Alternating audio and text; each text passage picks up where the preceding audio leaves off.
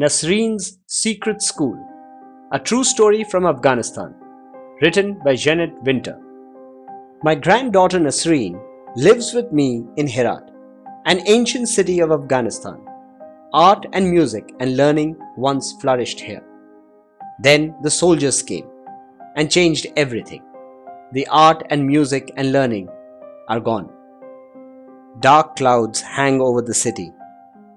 Nasreen sat at home all day because girls are forbidden to attend school. The Taliban soldiers don't want girls to learn about the world the way Nasreen's mama and I learned when we were girls. One night, soldiers came to our house and took my son away without any explanation. We waited many days and nights for his return. Finally, Nasreen's frantic mama went searching for him, even though going out alone in the streets was forbidden for women and girls. The full moon passed our window many times as Nasreen and I waited. Nasreen never spoke a word. She never smiled. She just sat waiting for her mama and papa to return. I knew I had to do something. I had heard whispers about a school, a secret school for girls, behind a green gate in a nearby lane. I wanted Nasreen to attend this secret school. I wanted her to learn about the world as I had. I wanted her to speak again. So one day, Nasreen and I hurried down the lanes until we came to the green gate. Luckily, no soldier saw us. I tapped lightly. The teacher opened the gate and we quickly slipped inside. We crossed the courtyard to the school. One room in a private house filled with girls. Nasreen took a place at the back of the room. Please Allah, open her eyes to the world, I prayed as I left her there. Nasreen didn't speak to other girls. She didn't speak to the teacher. At home, she remained silent. I was fearful that the soldiers would discover the school, but the girls were clever. They slipped in and out of the school at different times so as not to arouse suspicion. And when the boys saw the soldiers near the green gate, they distracted them.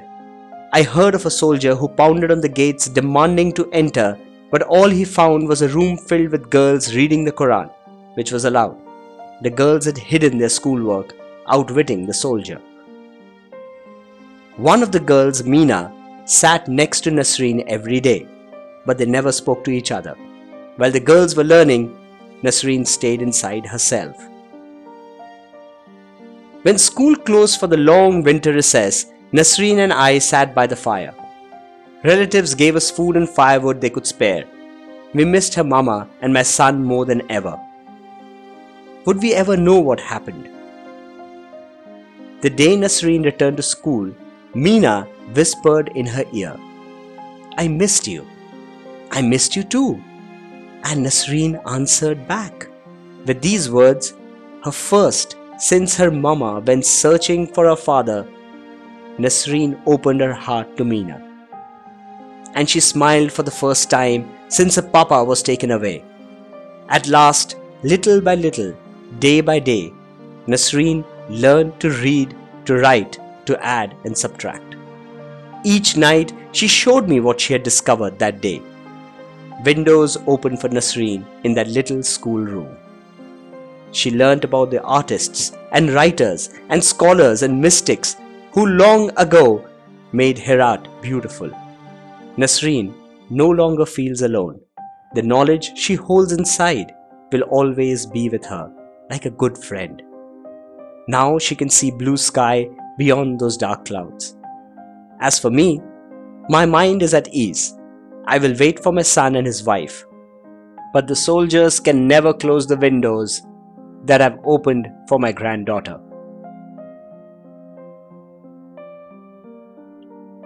Nasreen's Secret School, a true story from Afghanistan, written by Janet Winter.